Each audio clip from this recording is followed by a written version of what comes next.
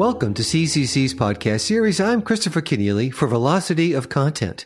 It is Friday, September 15th, 2023. Today, as we do each week, we check in with Publishers Weekly on news from the world of books and publishing. Andrew Albanese, PW Executive Editor, joins me today from New York City. Welcome back to the program, Andrew. Hey there, Chris. Concerns continue to grow over how artificial intelligence may impact authors and creators, Andrew. This week, another set of authors filed another class action lawsuit claiming unauthorized use of copyrighted works to train AI systems. Yeah, another set of headlines too, right? Another headline-grabbing artificial intelligence-based lawsuit. As we learned this week, another group of authors, this time including best-selling author Michael Chabon, as well as David Henry Wang, Matthew Clam, Rachel Louise Snyder, and Ayala Waldman, have filed yet another potential class action copyright infringement lawsuit, two actually, one against AI pioneer OpenAI and one against Meta. And they make claims that are pretty much identical to the claims that were made in two previous suits, which we discussed on this show back in July. Essentially, the new lawsuits claim that all of the lawsuits, in fact, claim that these emerging AI services used unauthorized copies to train their AI models, including copies of these authors' books that were allegedly scraped from notorious pirate sites. Now, I find these suits to be just super fascinating, if probably doomed in court, but fascinating because they make some very novel, but I think very interesting and important claims. Basically, the charge here is that the reason that ChatGPT and other services can generate a work of its own in the writing style of a certain author, or can, accurately or not very accurately, as the case may be, summarize a certain copyrighted work, is that because it copied those books as part of its training data, and that training is illegal because at no point did the plaintiffs authorize or get payment for the use of that work in creating this model. And what's interesting to me is that there isn't a traditional copyright claim here, like, for example, the one we saw in the recent Internet Archive case where there is an illegal distribution of a work taking place. There's really no evidence that the output of these AI engines is infringing. The claim, the central fear here, is that by using these works to train AI, that the AI is essentially going to rise up and do what these authors do, right? Do what these writers do, take their jobs away. Like the previous suits, the latest lawsuit from Michael Chabon and his group seeks damages and injunctive relief. It puts forth 6 causes of action. Let me see. There's direct copyright infringement, vicarious copyright infringement, DMCA violation for the removal of copyright management information, violations of California's unfair competition law, negligence, and unjust enrichment. Now, on that front, on all of these different charges, there's a little news to catch up on, because in an August 28th filing, lawyers for OpenAI moved to dismiss 5 of these 6 causes of action that were lodged in previous suits against OpenAI, citing various deficiencies. Everything essentially but the direct infringement claims have been moved for dismissal, which, I think the direct infringement claim, these companies are probably happy to litigate and be done with. But the other claims they say are deficient and should be tossed. There's just no way they can succeed. Now, notably, the lawyer for OpenAI is Joe Gratz, who defended the Internet Archive in the recent suit filed by publishers over the scanning library books. Lawyers you've interviewed since the first such cases were filed, Andrew, tell you they think the plaintiffs won't succeed. And why? Yeah, and I have to say, I've talked to and heard from a lot of lawyers on this, and they all agree, to everyone, to a person, that these cases really face long odds. Even if the author suits manage to get past the threshold issues associated with the alleged illegal copying at issue here and how the AI training actually works, and that's no sure thing, lawyers say there's just too much case law to suggest fair use here. Most commonly, I hear, cases cited, including the case against plagiarism detector Turnitin.com, which held that works could be ingested to create a database to expose plagiarism by students. There's the landmark Kelly versus Aribasoft case, and that held that reproduction and display of photos as thumbnails was a fair use. And of course, in the publishing industry's own backyard, we have the landmark Google Books case. I hear from lawyers that there's just too much established case law to support the kind of transformative fair use that artificial intelligence purports to be. And, I think we got more evidence of that in July when a federal judge, William Orrick, suggested that he was leaning toward dismissing similar copyright claims filed against AI companies by a group of artists. And at the time, Art News observed that Orrick's reaction to the suit, and I'll quote them here, Orrick's reaction to the suit appears to confirm legal and technology analysts' assessment that current copyright law is not equipped to address the potential injustices engendered by AI. That said, I still think these suits are interesting and important because they at least raise awareness of the threats to creators posed by AI, even if copyright may not be the perfect tool to solve this puzzle.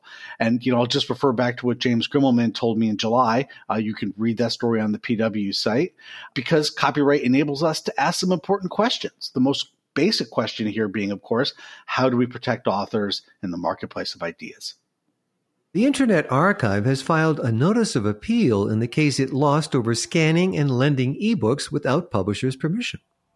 That's right. We'll look to learn more about the contours of that appeal in the coming weeks when briefs get filed. But as expected, as promised, I should say, the Internet Archive this week submitted a notice that it has appealed its loss in this closely watched copyright case that, as you say, involves the scanning and digital lending of library books. The notice of appeal comes right at the 30-day deadline. It's been a month to the day that, Judge John G. Codall approved and entered a negotiated consent judgment in which that included a declaration that the Internet Archive scanning and lending of the publisher's copyrighted books was infringement. It also included a permanent injunction that, among its provisions, bars the Internet Archive from lending unauthorized scans of the plaintiff's in copyright commercially available books that are notably also available in digital editions. Now, in a statement, the Internet Archive appeared to acknowledge that it is facing an uphill battle here, saying that they are fighting on, and I'll quote them here, in the face of great challenges, and that they know this won't be easy. And I think that's right. I think they are facing a great challenge, and I don't think this will be easy because Judge Codall delivered a pretty emphatic decision against them back in March. A spokesperson for the AAP, meanwhile, said that the publishers will vigorously litigate the appeal. So stay tuned. The next chapter in this closely watched case is about to get going. The Senate Judiciary Committee took testimony this week on the rise in book bans in the nation's libraries and schools. Yeah, it was a very disappointing hearing, I have to say here. I don't really have a lot of good things to say about this. Now, you can go ahead and watch for yourself. If you go to the Senate Judiciary Committee's website, it's posted right on there, and you can have a look at it yourself. I just have to say it was kind of a clown show. It's a very serious issue, of course, an issue central to our democracy, which we talk about quite a bit on this program. But for the purposes of this hearing, it was really treated as political theater, and a pretty gross political theater, which I have to say, I think was a strategic decision that was made by the conservative side of the aisle in this case. And I'll talk a little bit more about that in a second. Now, I did think that there were some good moments. I thought Senator Durbin was quite good in raising the issue. I thought the Democratic witnesses approached the issue with seriousness. That was Illinois Secretary of State Alexei Giannoulias and Illinois Professor Emily Knox, who was my guest at this year's U.S. Book Show. And there was a high school student from Texas.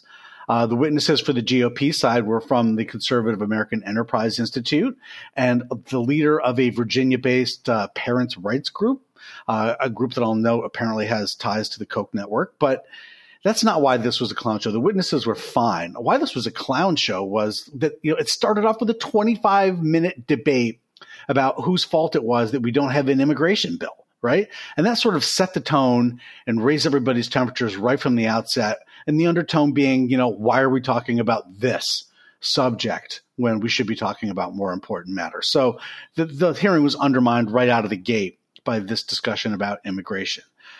But then the Republican witnesses and really the senators on the Republican side went for the same strategy that is being employed at the local level here, which is to say that they read really lewd passages from books out of context for pure shock value. And it was, I have to say, a little shocking to hear Senator John Kennedy from Louisiana, who I might add literally harangued this student from Texas, to hear him talking graphically about sex.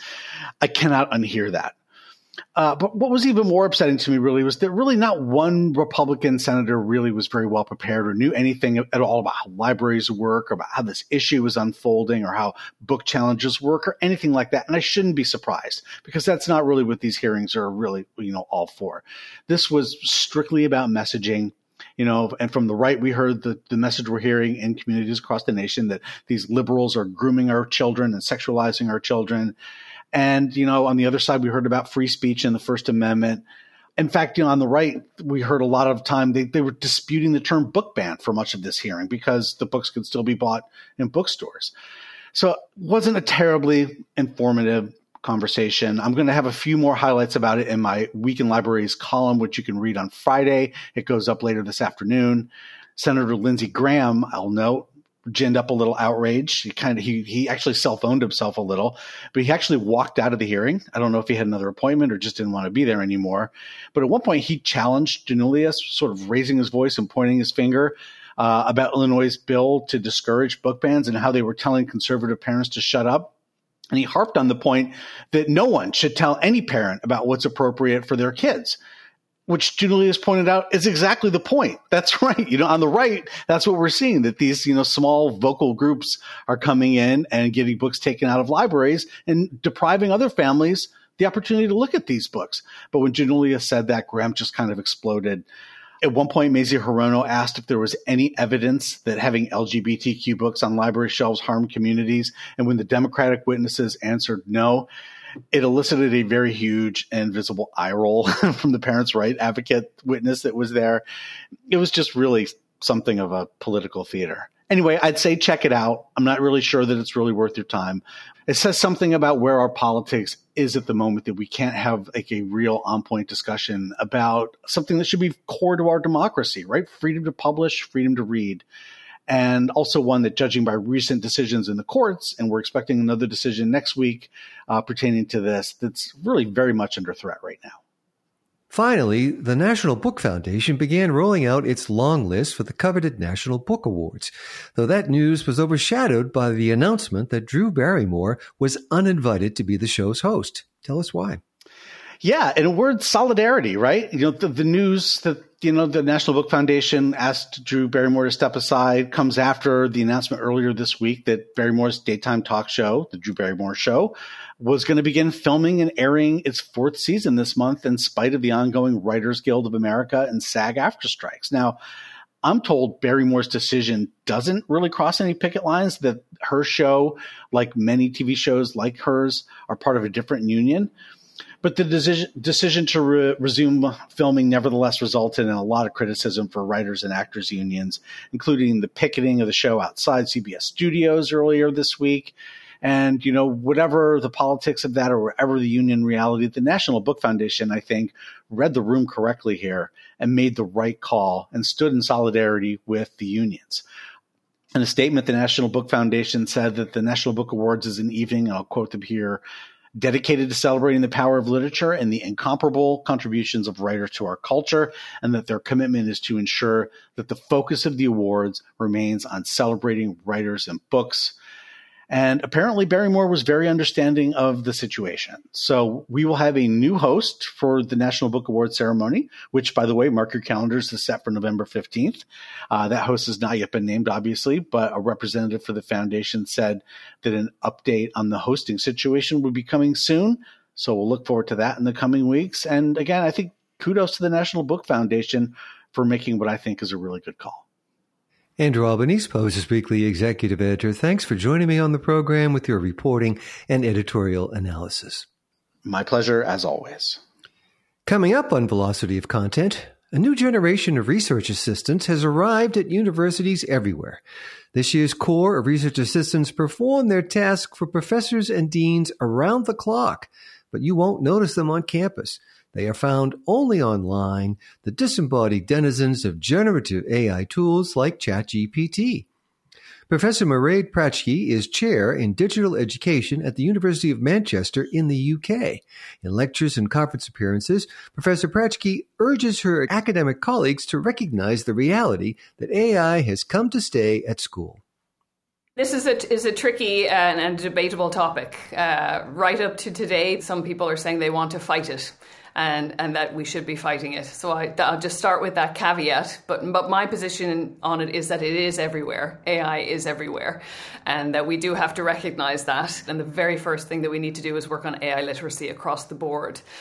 So really, just kind of make it official, recognize it at the campus level by creating those policies that people are talking about now, issuing guidance to students and to staff. It's really critical that they know how to use it, when to use it, if they can use it, in what assignments they can use it, what the guidelines state specifically.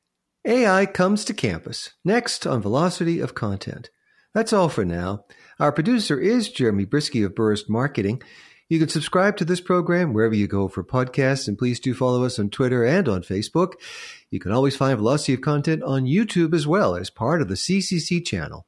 I'm Christopher Keneally. Thanks for listening.